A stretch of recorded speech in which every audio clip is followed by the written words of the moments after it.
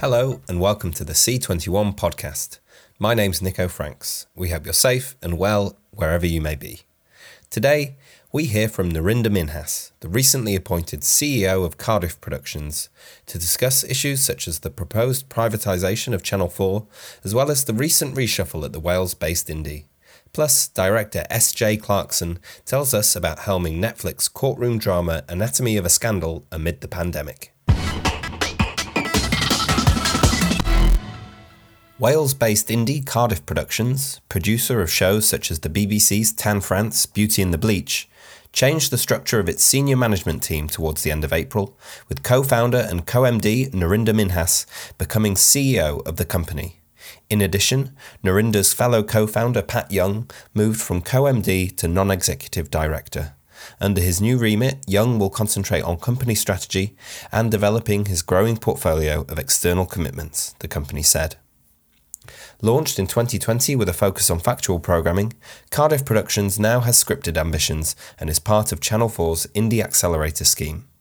Narinder spoke to Clive Whittingham about Young's new role at the Indie, the pros and cons of the pandemic, and what the privatisation of Channel 4 could mean for Cardiff Productions and other indies like it.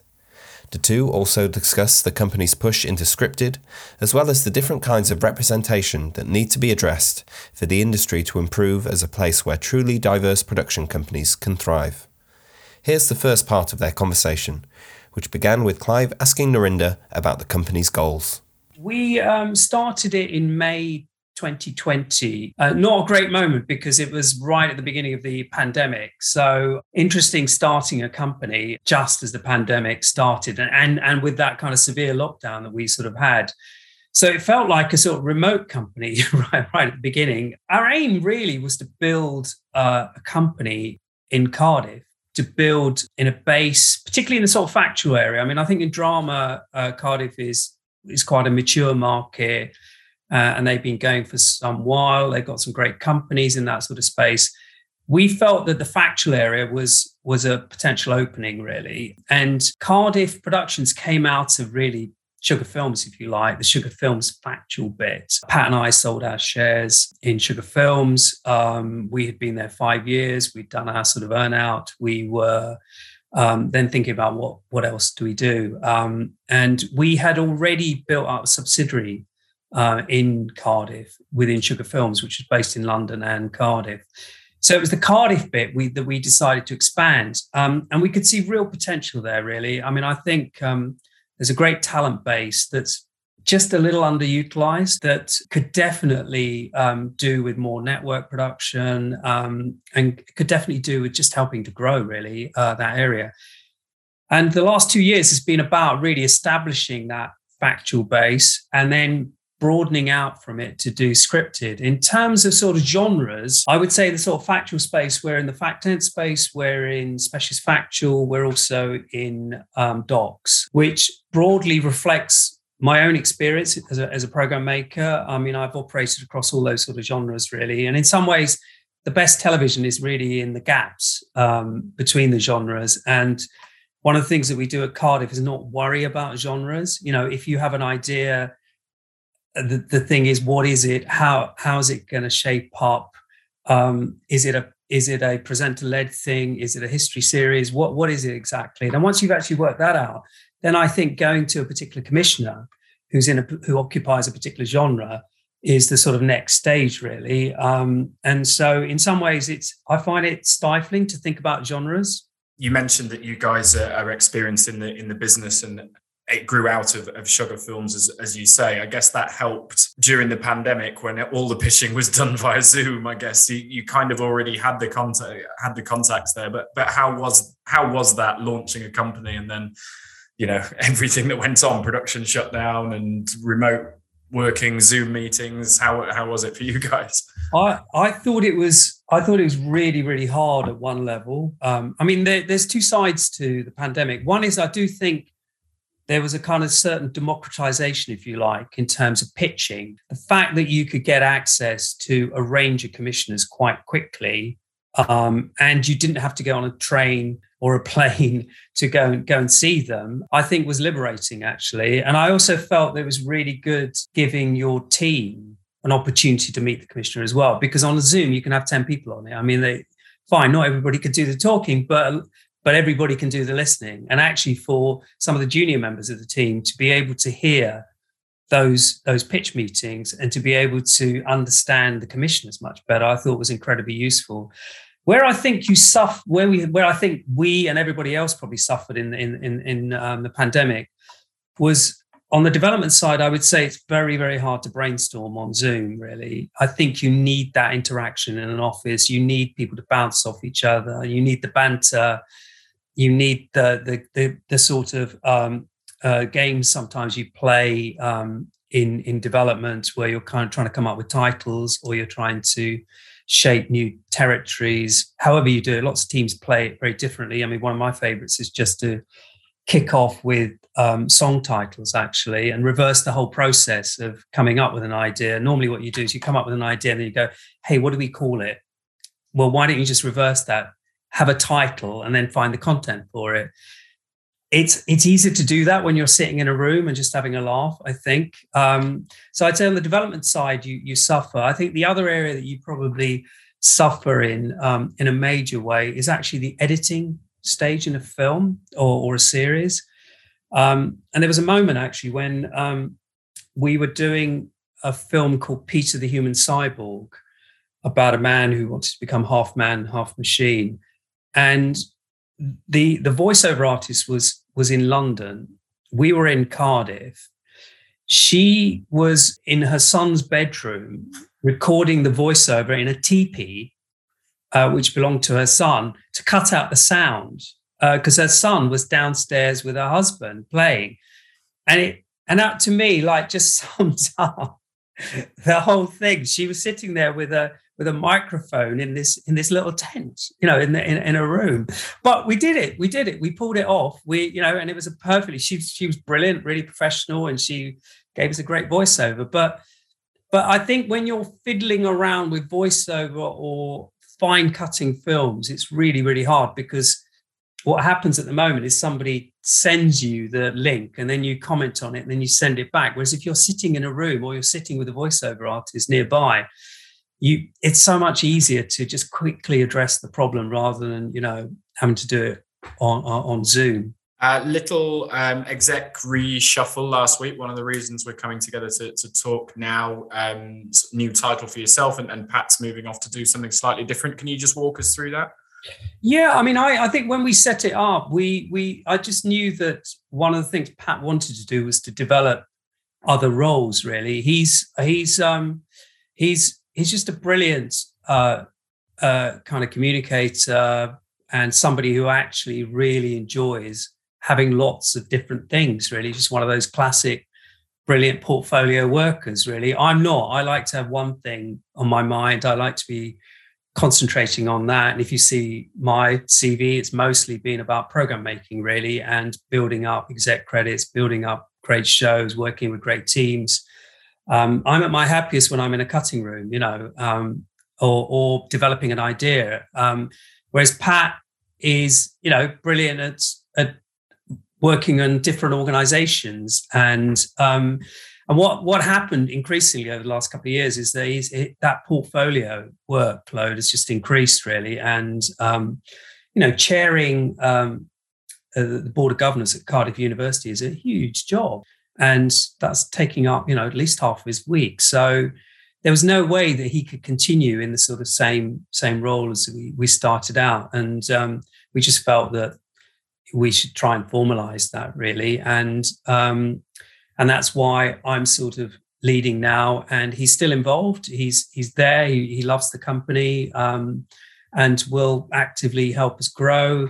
We can also play to some of his strengths, which are to do with strategy and investment and, just the whole kind of managerial side of the company, really. I mean, I've worked in 3 companies. I've kind of got that experience, but sometimes you do need somebody who can just take an overview. I think that's really, really important, and also be a check and balance on the way you manage or the way you run things. I think to have that kind of input is really, really important. you're part of the Channel 4 indie accelerator as at the start. Why for a start? Why sort of take that backing from them? What advantages has it provided? And then I guess the obvious question is, with all the talk of Channel 4 being privatized, how does that potentially change that relationship? Well, I think the Channel 4 accelerator scheme has been really, really helpful to us, actually, because one of the things that we wanted to do was to build up a close relationship with factual entertainment.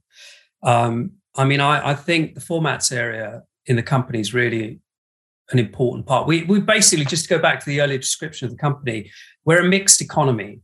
I would say there are these bespoke projects which we care passionately about, which have diversity at the heart of them, whether it's We Are Black and British or Tan France's new film, or Beauty and the Bleach, where race or identity are sort of important things. I think that will always certainly remain with me. I think I care about the subject. I think doing the odd single that's high profile is, I think, really, really important for the brand. And actually they can be commercial as well. I think, the Tan France film, I'm sure, is going to sell across the world. So I think there's that bespoke side where you've got limited series or you've got singles or whatever. Then I think you've got the sort of format space, really, where, like most companies, you're after repeatability, really, because that's really where you make a company stable. It's also really commercially where you do well. So for us to lock into a department that wants repeatable ideas was really, really important at Channel 4. And I'd known Alf Laurie, in the industry for a while, actually, and he's a great guy. And we thought that relationship could be developed with him and Daniel from, and all we've been doing with Channel 4 is pitching formats. Channel 4 haven't announced this, but we've got something in this space which has been commissioned, and I'm sure when they get round to it, they will announce it. So I think it's yielding results. Actually, we've got something else in the pipeline as well, which they've just given us development money for. So I think it's good, and I think the reason why it's good is because what it does is it breaks down the traditional sort of pitching relationship that you have with commissioners. It's not me kind of walking into a room and saying, "Hey, I've got this to sell." It's actually just a conversation on the phone. I can pick up the phone to either of them and say, "Look, what do you think? Is this worth developing?" It saves an enormous amount of time. It also means that we understand the channel much better. We understand what their needs are, and we're reactive, really. And you don't waste loads of time and energy developing stuff that nobody wants.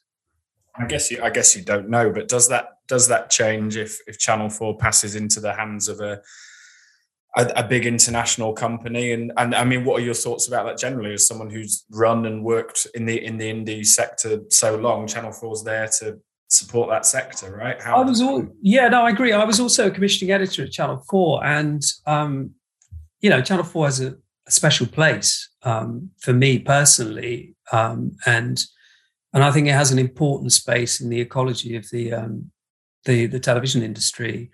I think that the big worry for me about privatization is softening the remit, and there's a danger if you look back historically over the last 20 years, and having sort of actually reviewed a book on Ofcom, and don't worry, I won't bore you with the regulatory structure of Ofcom, but the one thing I realized was in 2003 there was a major change where they got rid of religion, education, and some aspects of current affairs, I think, in their remit. And Channel 4 does not do religion anymore.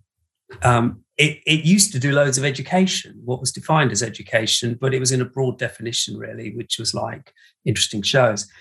I think my biggest worry is that remit itself gets kind of watered down, and that we basically end up with 5 channels that are quite homogenous. And I think that's not great for viewers.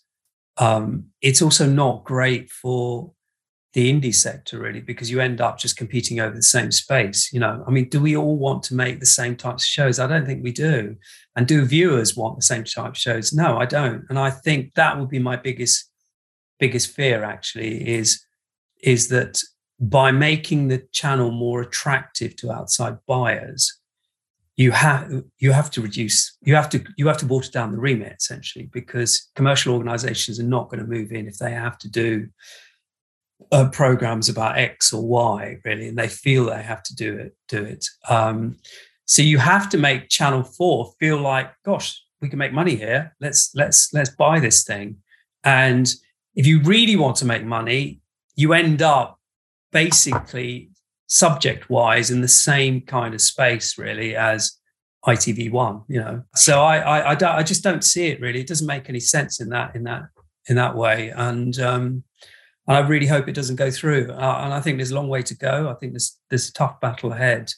And maybe some of the Conservative MPs can be persuaded that this is not good for Britain, really.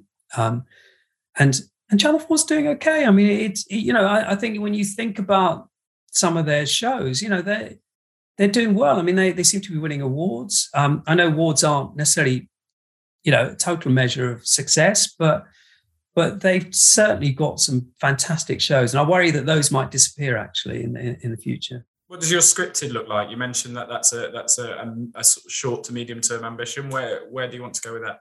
Well, we've got 3 particular projects which are quite far down the road, actually. I would say, our strategy. I mean, if I can speak in broad terms here, because of our roots, are factual based producers. I mean, I've actually exec'd a drama for BBC Two a while ago about slavery, but essentially I come from a factual background. So for us to go into drama, it is factually inspired. So the route that we've taken is to option books that we think are interesting, or to option pieces of journalism that we think are interesting, and then actually look at the sort of dramatic potential of those pieces of work or that IP.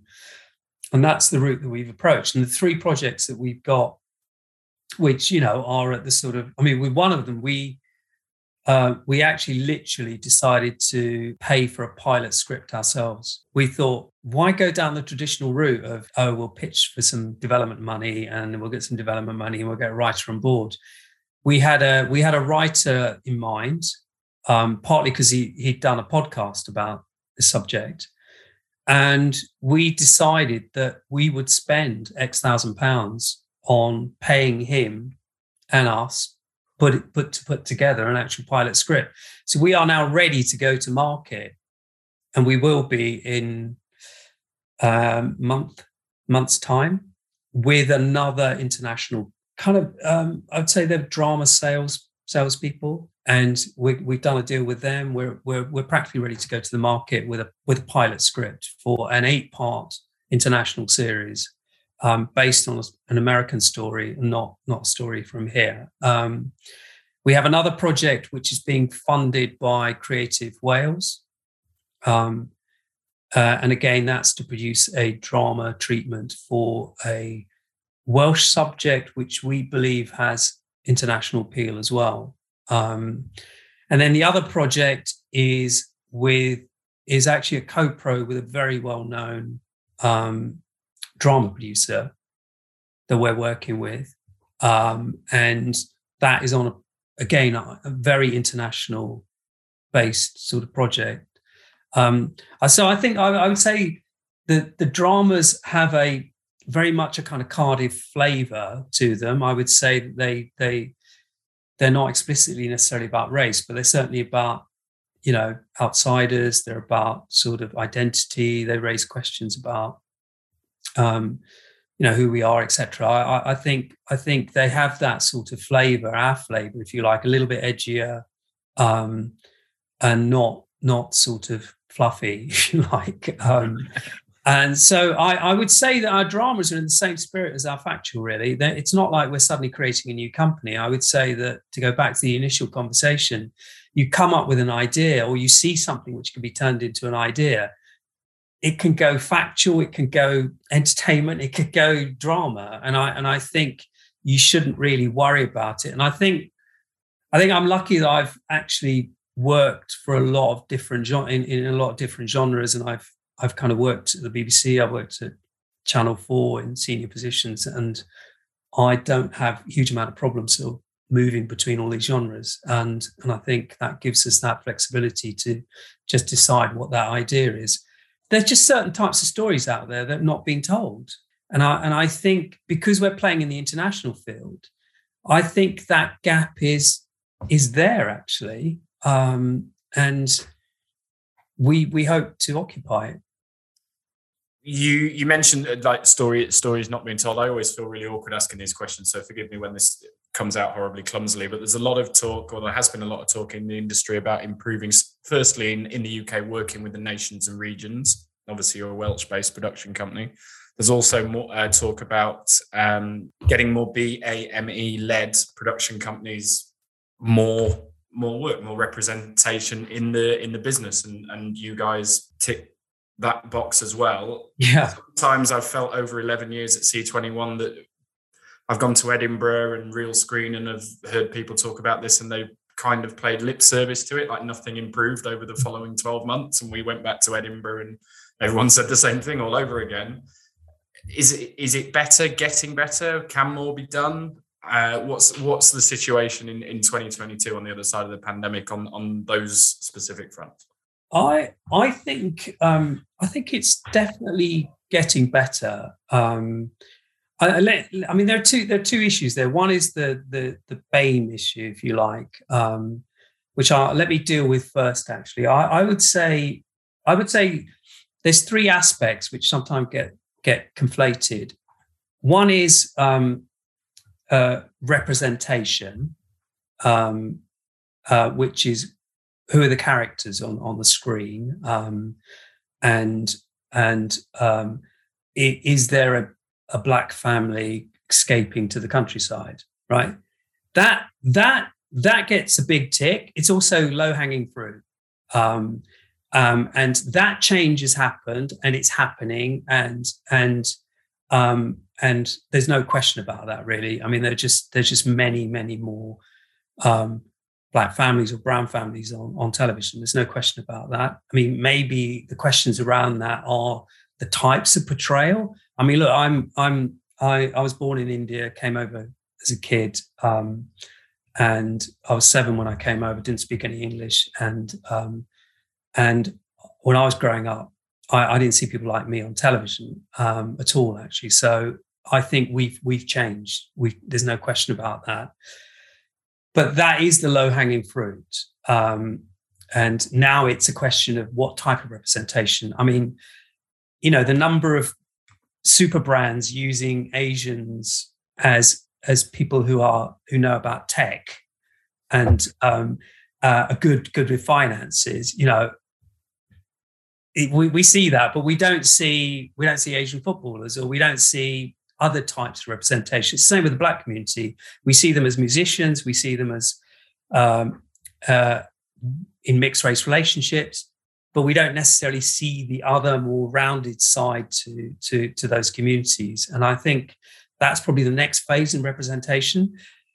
But anyway, by and large, I'd say there's been a big stride forward actually on that front.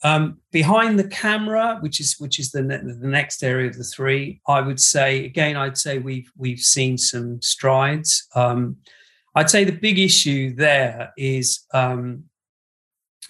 certain sort of bottlenecks. Really, I went through a conventional route. You know, I came over as an immigrant, but I went to university and I went through traditional route coming to television. I really don't see why you need a degree to work in television. And I think we should be encouraging a wider group of people to come into television who don't have that kind of formal education. It's not necessary. It really isn't necessary, actually. And people can learn a lot of things on the job. And you don't need to have an English degree or a history degree or whatever degree to get in. And I think as soon as you change that, you will open up the kinds of people that you get, because not everybody gets to university. I mean, it's still a big deal actually for a lot of families, particularly, you know, I'm from a working class background. I think it's a struggle actually now. So particularly now with the way the cost has just become ridiculous, right? Totally. So what, and also all this work experience stuff, just limits the types of people that you have. I think that, it's still a lot easier for posh people to get into television, really. And if you're 22 and you've got parents who are wealthy, they can afford for you to spend a year not doing anything or not being paid, really. So I think that stuff needs to change at entry level. I'd say the big problem on behind the camera is really the senior jobs, actually, and those do need to change, and we do need to change on that front.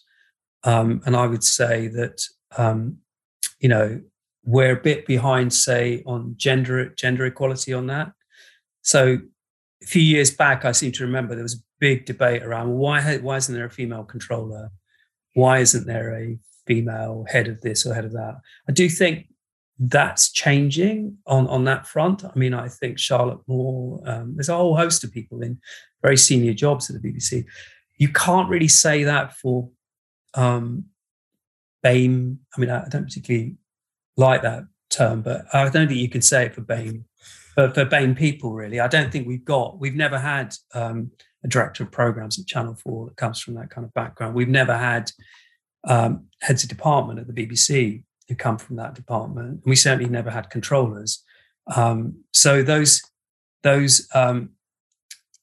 jobs in the sort of top positions are still, I'm afraid, not very diverse. So I would say that's the second area. The third area, which actually often gets neglected, which is something that we at Cardiff feel very strongly about, is diversity of content, which isn't to do with people necessarily, because, I mean, anybody can come up with a diverse idea if you like. You don't have to be brown or black to want to do a history of rap or whatever it is that you decide is diverse for you. I think that's the bit that I would worry about in privatization, the diversity of content. That's the bit I always worry about when the BBC is being attacked, is the diversity of content.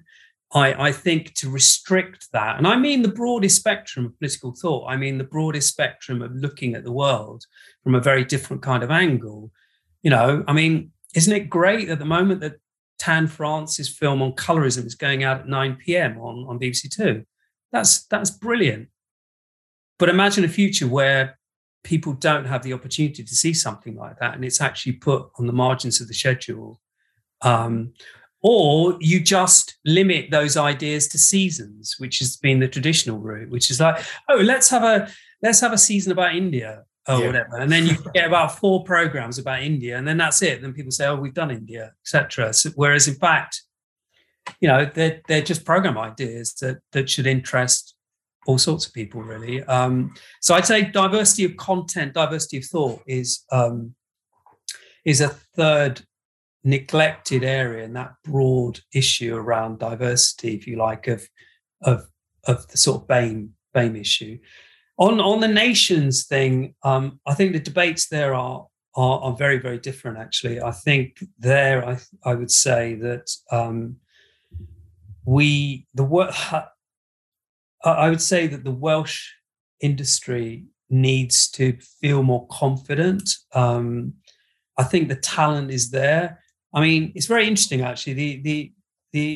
I'm generalising, but I'd say, I've spent a lot of time in England. I would say the English and Scots are quite vocal. I'd say they don't have problems shouting from the rooftops. They don't have a problem networking. They don't have a problem opening doors and crashing through them. I'd say the Welsh are more diffident. Actually, it's very interesting. When you're doing a fact tent show in Wales, you can't really cast for conflict because the Welsh are too nice to each other. And it's not a bad thing. No, I agree with you. I think that is a good thing at one level. But what it does mean is that actually their Welsh producers don't necessarily shout enough, and I don't think they necessarily knock down doors in the way that other groups do. And I think so. I'd say confidence is an issue there, and I think they just need to recognise that they're talented and they should be doing network shows and they should be doing all sorts of shows, really. I think that I think it's a shame that Cardiff wasn't one of the hubs. I mean, it seemed like to me a natural place. It's got potential to grow quite big. And I think there's structural stuff, I think, that would help the nations, really. And I think that, you know, if factual stuff and drama stuff was actually commissioned directly out of Wales and you had senior people there, I think that would make a massive difference, actually. And I don't know whether that will ever happen. I know people have moved, the broadcasters have moved some of their resources out, but they've not decentralized decision-making sufficiently, I would say. And I think you need to have some senior people out there. And Cardiff is just as good a place as any, really. Or you need to have some genres out here that the Cardiff community to kind of lock into. So yeah, I would say that it is happening. Actually, I would say I don't know what the percentages or targets are now, but I would say with BBC and Channel 4, they're working really, really hard on this front, and I think slowly things will get there. Actually, I'm kind of confident about that. S.J. Clarkson has made her name as a television director on both sides of the Atlantic, with credits on British shows such as Footballers' Wives, Bad Girls, Hustle, Mistresses and Whitechapel. In the US, she directed hit series including Heroes, Dexter, Orange is the New Black, Jessica Jones, The Defenders and Succession. Her latest project is Netflix courtroom drama Anatomy of a Scandal, based on Sarah Vaughan's book of the same name, created and written by David E. Kelly and starring Sienna Miller, Michelle Dockery and Rupert Friend. Clarkson spoke to Michael Pickard about helming the suspenseful thriller amidst the pandemic and how her start in theatre influenced her cinematic style. I got sent the book pre-published probably about 3 years ago, actually. And I'm a very slow reader, but I ended up devouring it very, very quickly. I think I read it in a day or a day and an afternoon or something, and was so captivated by it. And it was such a great read and a thriller and so engaging. It was sort of obvious this would make a great adaptation. And I was on another show at the time. And then I think it all sort of happened quite quickly where we got together, and it was David and myself and Melissa and, Liza, and we went to see Netflix. And then I flew home and I had like a week off, and then I did some soft prep during that week, and then we went into lockdown. So it was kind of like we did then have to sort of sit out for about 5 months, I think it was. Although, as I do say, the pandemic and the lockdown was kind of awful, but the one gift it gave us was we had this 3-month opportunity to kind of really work on the scripts, whereas often you're going into a drama with the scripts nearly done or kind of almost there, and I think that's the norm, really. But because of the pandemic, Melissa and I were able to she was in New York, I was in London, and we were able to Zoom sort of daily and, or every other day, and kind of really turn these 6 scripts around, because 6 is a lot. And when you start a show and you're directing all 6, you want to make sure that they're as ready as possible, because you don't really have time to be prepping whilst you're shooting. That's not really an option. So I guess when you look at it that way, I'd say it's probably been around just over 2 years. I think I started this on February the 13th, 2020. So just over 2 years from start to finish. And what was it then about the story, Sarah's novel, or immediately captured your imagination and you thought this could be a great TV show? Because I imagine for directors, a courtroom drama, maybe part of the challenge is wondering how you're going to make this exciting. Yeah, absolutely. I always did courtroom dramas until now, but for the very reason of, I think they're hard to sustain. They're hard to sort of be engaging. And I ended up, I think I did a courtroom in a show called Life on Mars years ago. And I thought that was the only time I did it. And I kind of like the pomp of it, though, a bit like Kate. I quite enjoy the pomp of the courtroom and layout. But I suppose the courtroom was sort of the byproduct of reading this amazing thriller with these incredibly exciting characters, this compelling story that I felt did twist and turn. and had reveals that were surprising and satisfying. When you read a book like that, I immediately just sort of saw the cinematic opportunities of it. And rather than the courtrooms feeling like a burden, they were a blessing. They were like, wow, we could do something really exciting with this. Yeah, because it's all about, courtrooms are really about retelling of stories, aren't they? And what I became fascinated by was how we misremember, how inaccurate maybe our memory is. And if you could show that in a cinematic way, that could make it incredibly exciting. Definitely, yeah. I mean, yeah, you mentioned you've not really done a courtroom drama before. I mean, how would you compare, this to other projects you've worked on? Because, looking at some of the shows you've done some amazing shows, both in the US and here in the UK, but you tend to, perhaps, maybe this is my false interpretation, but you tend to sort of go in, do episodes, come out again. But here you're doing all 6 episodes. You're really taking authorship of the show from the start. So how was that kind of in your mindset when you took up the project? Yeah, I mean, it's interesting, isn't it? I've done a lot of pilots and where you kind of start the show and you leave. And I think those are back in the day when series used to be long running, when I think a director couldn't do 24 episodes or even 10 or whatever. But that, what's exciting about it, this is the 3rd time actually I've done it. I did Love Nina, which was a 5-part series, and I did Collateral, which is a 4-part series. And I suppose it's like making a giant movie because you take ownership from start to finish. So that's exciting and also terrifying because there is no let up. You have 6 episodes of television in your head continually and you're juggling them. And like all dramas, you don't shoot in continuity, you're block shooting. So you're in the courtroom and you're shooting for the courtroom. And normally what you would do is, if you're in a courtroom, which I've done before, is you go in, you sort of do a couple of weeks in the courtroom, then you'll pop out and have a breather and maybe do some location work. But because of the pandemic, we were doing all the courtroom at the same time. So I think you have to, I think when you take on a 6-episode series, you really are sort of authoring the entire thing, and with its challenges, and it's an awful lot of material to keep in your head at the same time. But what's liberating is, if you don't catch something in this scene here, then you've got the opportunity to get it later on. And one thing about dramas that we all know when you've done it long enough is you can have a great idea about how you're going to do it, and on the day things are going to change and you need to be fluid.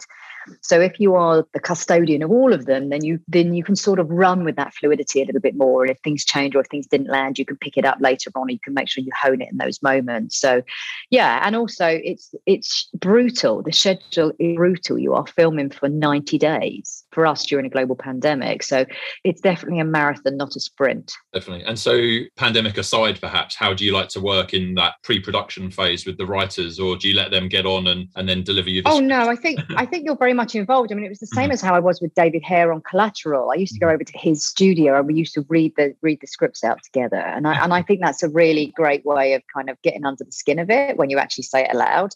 Also, it was awful because neither of us are particularly good actors, although he might disagree. But and I think the same with Melissa. She and I spent a lot of time, we would have group chats with David, and then Melissa and I would sort of go and wrestle with it and work through scenes. And that was the gift, I said, of the pandemic, having that 3 months to actually sit down and kind of really wrestle with the scripts and really steer them. So by the time we did go to shoot, we were actually in a position where we had 6 pretty much locked scripts. That's not to say things didn't change and things didn't get tweaked, but we'd done so much of the kind of steering of it. And certainly in terms of infusing it with the directorial vision, it was so nice to have that down on the page. So things like the courtroom were already steering in the direction of how we were going to play those flashbacks, and cutting in and out was already part of the sort of vocabulary of the script. And then, as we watch the series, initially it looks like there might be 2 timelines, but then we realize they're kind of just 2 parts of the same story coming together. But then we do have flashbacks and things. So was the structure of the show quite a wrestle,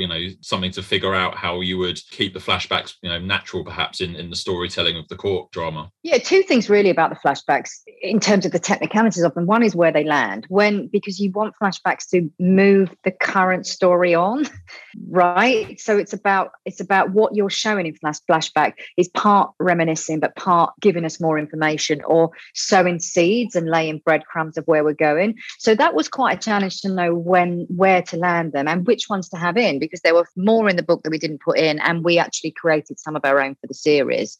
to help us with the way we were sort of steering the narrative. So it was about that. And then for me, the other challenge was, how do we get in and out of them in an organic way that makes you absolutely land that this is this character's flashback, but also there are times when we go into it with one person and out of it maybe with another, or that it's misremembered, or what do we see in it. So there were those things really to land, is where to put them. And they did move. There are certain flashbacks. I think the end of episode 3 was originally in 5, and kind of like, so there's a lot of moving it around about, as you go through a 6-part series, you sort of almost have to get to the end. It's very easy to kind of keep working on the first few episodes because they're done and kind of keep fixing those. But we sort of made sure we got all the way through to the end, then took a view, and then it became quite apparent where things probably needed to be moved and things that needed to come up earlier, seeds of doubt or seeds of intrigue laid sooner, so that was quite the challenge of that. But I think pretty much where they landed after our crafting it is where they've landed in the show. I don't think there's many that have moved, if any. Yeah. Well, I mean, would you say, for people who've read the book and then come to watch the series, would you say it's a very authentic adaptation, or have you had to change a lot to kind of get it into that 6-hour kind of structure? Well, like any adaptation, it has to evolve,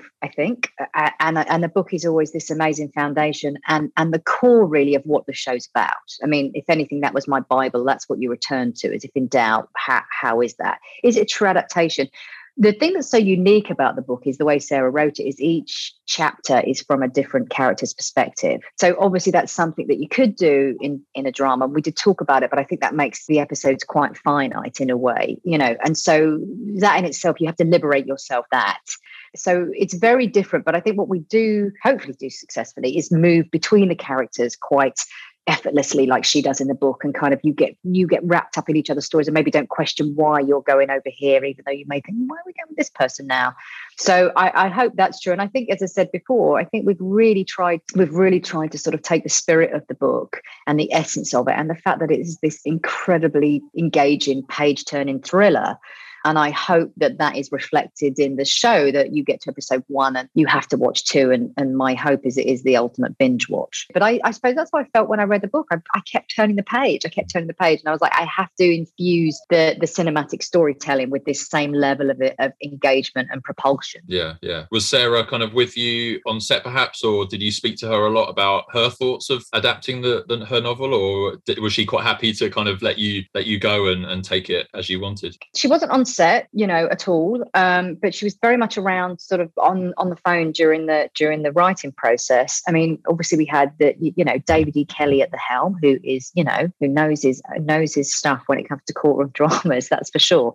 And Sarah was very much a part of the script process. She would get drafts and then she would feed back. And, as ever, when you're adapting, things change and evolve, and she was always incredibly supportive as long as it stayed in line with the original material, which is what my intention always was. I think if it's been a successful book, you don't want to kind of veer too far away from it, because ultimately, if the audience know and love the book, that's what they're going to be coming to the series with, so you need to hopefully honor that, but elevate it and give something unexpected as well, that doesn't deter from the original material, but brings something else. And so as you kind of started then to think about how you were going to film the show, I mean, do you have your own kind of visual style? Would we look at it and say, this is you, or did you kind of... Oh, I don't know. I'm probably not the best judge of that. I think that's for anyone that watches television and film or my work to kind of make that judgment. I think what I try to do with each piece is go, what does this story need? There are SJ-isms in it for sure. I mean, if you look at my work, you can see there's shots that I enjoy. I always enjoy to add a little bit of theatricality. I started in theatre, so whenever I can have a little bit of fun with it, like I do at the end of the episodes, those sort of let's call them cinematic punctuations at the end of each episode is definitely sort of probably a directorial flair. Whether it's an SJ-ism, I don't know. I'm not the first director to do anything like that. But what I always try and do is go, what does the material need? And I've done an awful lot of flashbacks in many of my shows. I seem to gravitate towards those, and I did them relatively successfully in a show called Jessica Jones. So it's always about, okay, they work really well. How do I not do that? How do I do something else? So because you could bring that stuff and go, well, that's my style, but it's like, okay, how can I now move this on? And so I think for me, cinematically, what I got excited about was that sort of the memory and misremembering and fragmented memory, and how I could show that cinematically in a fresh, engaging way that would make you sort of lean in and then also question, to continually I'm playing with the audience to kind of lure them in and then show a misdirect that somebody's misremembered. And then you're thinking, hang on a minute, So that to me was at the essence of it. And then, that was a benefit to courtroom scenes. One of our courtroom scenes, I think, was 44 pages. And in a British courtroom, you don't get to walk around. You don't get to do this wonderful blocking with the, prosecution parading around the court. They stand up and they speak and then they sit down. You're like, oh God, I've got to do something with this. So, much thought, in those early days went into the actual geography of the courtroom. I put Sienna in the public gallery because it felt like a theatre. It felt like she was watching her life play out in front of her. And it kept her out of the kind of direct action, which felt like as the show goes on, she gets more and more removed. And yet we go more and more psychologically with her.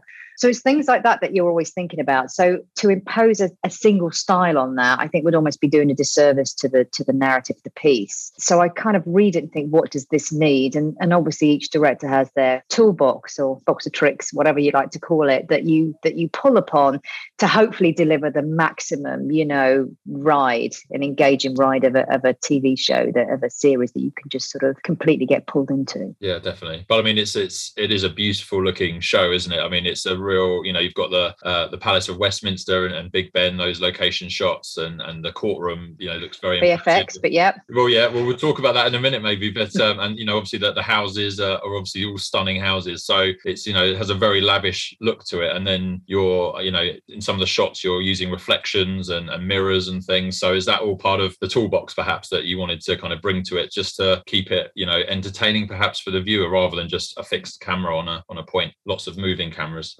Yeah, I like moving cameras. I guess if there's an SJ style, I think my camera moves a lot because I like to keep things moving. Because I wanted to get this sense of propulsion with this piece, that you will be propelled forward continually with the characters and the story, and going with them on sometimes this convulsive kind of like momentum for some of them at times. In terms of the sets, I mean, most of them were built. The courtrooms are built, the houses are built. I couldn't find a house that I want that had that geography, that layout that I'm looking for, because I'm always looking for those developing shots, and knew I wanted to follow both Sophie and James through the house and through this maze of it, and show that opulence and that affluence and that world that they were living in, and how amazing it is, and who wouldn't want that, but at what cost is the question. So I suppose you need to have that level of kind of opulence to it, and that's where you work sort of so closely with your key team, like my designer Melanie Allen, genius, and we brought in Alice Felton to do the set deck of the White House, who did just such a brilliant job at sort of bringing in a modernity to what was also sort of part of the establishment, really, and then my location manager, who I think is the best in London, is Antonia Grant, and she managed to pull together 5 different locations, including one in Manchester for the Houses of Parliament. So it's about really kind of working with your team, as a director, and pulling on their resources and their talents, and then getting the brilliant first AD, as in my case was Richard Stiles, to actually help pull a schedule together that we could actually complete, because it was the magnitude of it was huge. And then my longtime collaborator, Balazs Fologo, to light it and shoot it. So, it really is about sort of pulling all those things together. And that's the gift of the job, really. That's the gift of being a director. You get to work with all these amazing people that make you look good,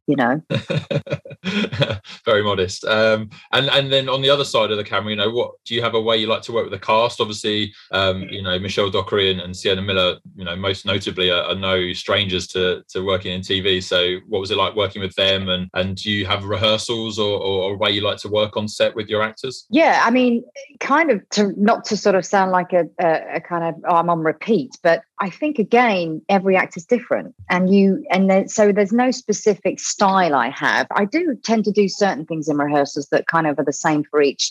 I have a bunch of questions that I talk to the actors about. I'm not really one for sitting down, talking through the script and going through scenes. We do pick certain scenes because I think it's very useful to hear scenes read aloud, but often I'll switch the characters over so they'll each read each other's part. I also do a little bit of movement, probably my theatre background coming in, where you sort of do some movement stuff and some sort of theatre games. It was made a little bit more difficult on this because of the pandemic. So we weren't in bubbles, as it were. You know, people talk about the bubble system. I think the show as a whole tried to kind of keep itself, you know, we were during a lockdown, so it meant that you didn't go out, you know. But we tried to keep it that we didn't sort of infiltrate other casts because, you know, Michelle's not really with Sienna until the courtroom. So all of those things are separate. So no need for them to rehearse together either. But Gisette Simon, who plays the defence barrister for James Whitehouse, Angela and Michelle, we worked with a legal consultant.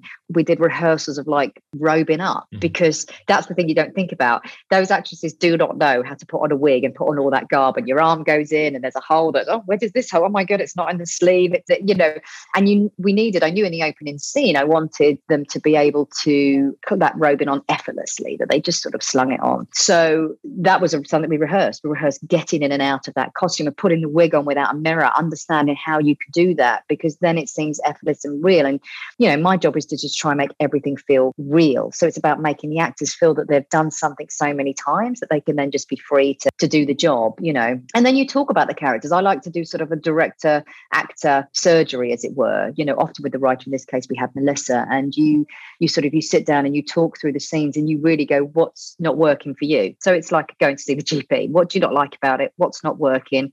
What are you struggling with? What are you most nervous about? And you talk through those things, because often the actors will have a really great insight that you don't know about, or something that you haven't thought about. And so that way they can, you know, you're again being fluid, you're working with them, you know, and then you sense what each actor needs from you, and then you sort of work accordingly. Yeah. I mean, how do you talked about those kind of theatrical flourishes at the end of the episodes, and I guess particularly episode 1 and 2, it's like the characters have been hit by a truck and they're kind of just sent flying. I mean, how can you talk us through that? How did you kind of create that effect? Well, you know, sometimes you're lucky enough that when you read something, you get these ideas. And I was just thinking about how you always want to go, how do I end the episode with a bang or with a punch? So literally in Rupert's case, it was like, if you've just been through this episode of like, oh shit, I had an affair, I was going to come out in the press, I told my wife, it didn't mean anything, it was this, it was that, and then he sort of at the end of it gets stopped by the police for questioning. That's a gut punch, right? And I was like, well, rather than just say it's a gut punch, what about if we show that metaphorically, like literally, you know, that sort of, he's punched in the gut. And I talked to Rupert about it. He was like, I'm well up for that. He said, that sounds great. So I was like, that's the thing, you've got to get the actors behind it. So he was like, great. And then, you know what, that is testament to Rupert, because we lost a location, so I had to film that somewhere else, the Houses of Parliament and VFX stuff in the background, and we didn't get the rig that we wanted, because in theory for that you needed a rig that's kind of both lifted him and pulled him back, but we could only pull him back. So Rupert had to do the lift himself. I love that man for doing that lift for me. He did it so many times. We shot it on the Phantom, so that it was shot at, I think we did it at 400 frames per second. I think it might have been, but then we had to take it down to 300 because we were losing the light. And as you know, the Phantom, you need light. And of course, that was the last thing we shot on the very last day as the sun is setting, you know, typical. So that needed quite a bit of grading from our brilliant colorist, Jet Omashebe, who saved the day with that. But in terms of the shot itself, that was Rupert doing the lift, and then we had our stunt team pulling him back, and then obviously you paint out all the other stuff. And then for Sienna at the end of episode 2, I always felt that was such a moment for her when sort of she was free falling, you know, she just had heard this testimony and she thought that it was over. She thought it was nothing. It was just sex, even though we hear that. She's kind of allowed herself to believe it until she's in that courtroom. And I felt the moment she stands up, she probably would have toppled over the edge. I just thought, oh, you just stand up and probably just topple over. And I thought, we can't do that because that's too dramatic in the scene. But I wonder if we can do it in her own mind. And so the idea was your instinct is get out, get out, get out. So for me, it was just like, get out of that courtroom as quickly as possible. She's feeling disorientated. So to make sure that we countered with her a lot, turned the camera upside down when she runs away. It's sort of like everything is kind of turning upside down for her. And then when she gets back, she sort of enters her room and it just reminds her of entering the lift. You know how, again, memory is just triggered sometimes by the smallest of things. So her just re-entering her sitting room was like her entering the lift and then remembering what she was feeling in the lift. And then she doesn't just sort of remember the feeling. She's actually seeing it. She's starting to spiral and sort of her imagination is running wild with her. And then you end with the free fall. So those were fun moments. And obviously that was a stunt person, not Sienna and face replacement and all of that. But, you then again, you think about that. And then you're like, when we build the set, we have to build the set knowing that I'm going to have somebody drop through the ceiling, so those are all big things and of course we'd started building the set and I was like, hey, I really want to fall through the ceiling. And then you're like, that's where your brilliant team come in and go, that's okay, we can figure that out. Let's just talk it all through. So, but luckily I had those ideas quite early on in the show. But I think it's just fun for the audience to sort of give a sort of a cinematic punch at the end of it. Yeah. I mean, it's physical, but also ties in with the emotion of the scene. Yeah, psychological. It's totally driven by psychology. You don't ever want to kind of just impose it on it, because then I think you are just sort of doing style over substance, which if you do that too many times, and you can do it, there are moments, but you take it out of the grounded nature of what I hope this is. I hope it's grounded, even though there's a sort of a kind of a heightened quality to it, really. And when you look back on making the show, are there particular challenges or just fun things that you were pleased you managed to pull off? What do you kind of most remember looking back on it now? Gosh, I mean, in some ways, the end of the episodes are fun. I really enjoyed those. And then sometimes it's the unseen things. It is the fact that the Houses of Parliament is made out of 5 different locations. One of them happens to be in Manchester, and they were shot sort of 5 months apart. So I had to keep in my head Rupert entering a door, when we started shooting in November, and then coming through the other side of the door when we finished shooting in March. That was a lot of keeping all of that in my head, and a fluidity, because on the day you think you're going to shoot left to right and you end up not being able to, so you're shooting right to left, and then you've got to remember that join the other side. So thank God for my brilliant script supervisor, who would I'd go, don't forget that, and she'd write it down and remember to tell me. So Tessa Kimball is goddess. And I think, I think it was also the sense of achievement. Everybody worked so hard. That cast, some of those scenes were very long dialogue scenes, especially in the courtroom. And for Sienna, plotting out Sophie's journey and making sure that every scene we did something different, we revealed something new, we uncovered something, we discovered something. All of those sort of small nuances that keep those characters going, all of those things I think are probably, a major kind of achievement of everybody involved, really. And what was wonderful is we still managed to have some fun during a global pandemic, and it was all that testing, which I'm sure everybody knows about so well now, but it was learning about the testing. This was all being set up at that time. So getting in early, and that sort of fear of 24 hours of hoping your results were negative, all of those things, of dealing with that every day. And so it was, I feel very privileged to have done it, really. And even though it did take 2 years because of a pandemic, we probably are a stronger bonded group as a result, and the fact that you see it, and I hope you don't see masks in the back of the shop. There might be one somewhere that I couldn't get to, but if anybody can find it, big brownie points to them. But about keeping the pandemic away from it, because it's a parallel universe in a way. And as we mentioned earlier, Parliament was VFX, because it's covered in scaffolding still. It's coming down now, so that people will think we probably just shot it, but it was covered in scaffolding, so we had to recreate that because we wanted it to be sort of a parallel. It's not our world, it's a parallel version. And just before I run out of time, I was just interested to know, having worked on both sides of the Atlantic and for a number of years now, I mean, how do you just see your role as a director kind of changing? Are there new challenges you're facing today that you weren't 10 years ago, or what's kind of new and exciting for you? I think I find every job challenging, so that's good. And the day I don't is the day I should probably give up. Which sounds like a cliche, but it is. Every job has its own challenges, and it honestly doesn't matter how many episodes, pilots, series, films you've done. I think every job is its own new challenge. I think what's exciting for the industry now is just how much content there is out there, how many platforms there are. It's like there are so many opportunities to find a place for your voice. And I think that is incredibly exciting and something that, I started off when, remember Channel 4 being launched, not as a director, but sort of as a child, and then Channel 5 and BBC 3 and 4. And that was a lot, and all of a sudden, all of these platforms now make it incredibly exciting, but also challenging, because there are, I think there was an article in The Guardian just the other day highlighting some of the things we've all been talking about, that it's hard to crew, it's hard to find people because there is so much work out there. So I think it's a blessing and a burden, isn't it? You've got these amazing opportunities, but, and if we get it right and we can sort of nurture new talent and new skill set coming through, then, won't Britain be such a great place for production, and how exciting would that be?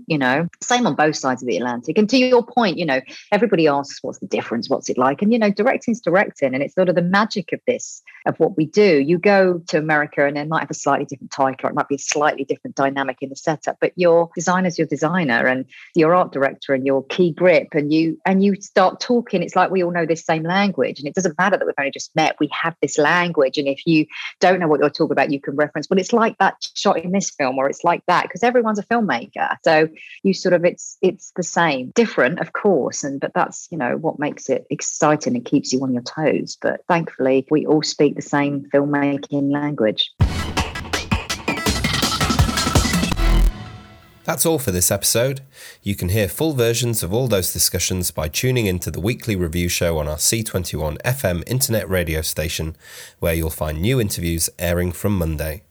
The podcast will be back next Friday, and in the meantime, stay safe and up to date with all the latest international TV industry news and views by following C21 online, on mobile and social media. My name's Nico Franks. Thanks for listening.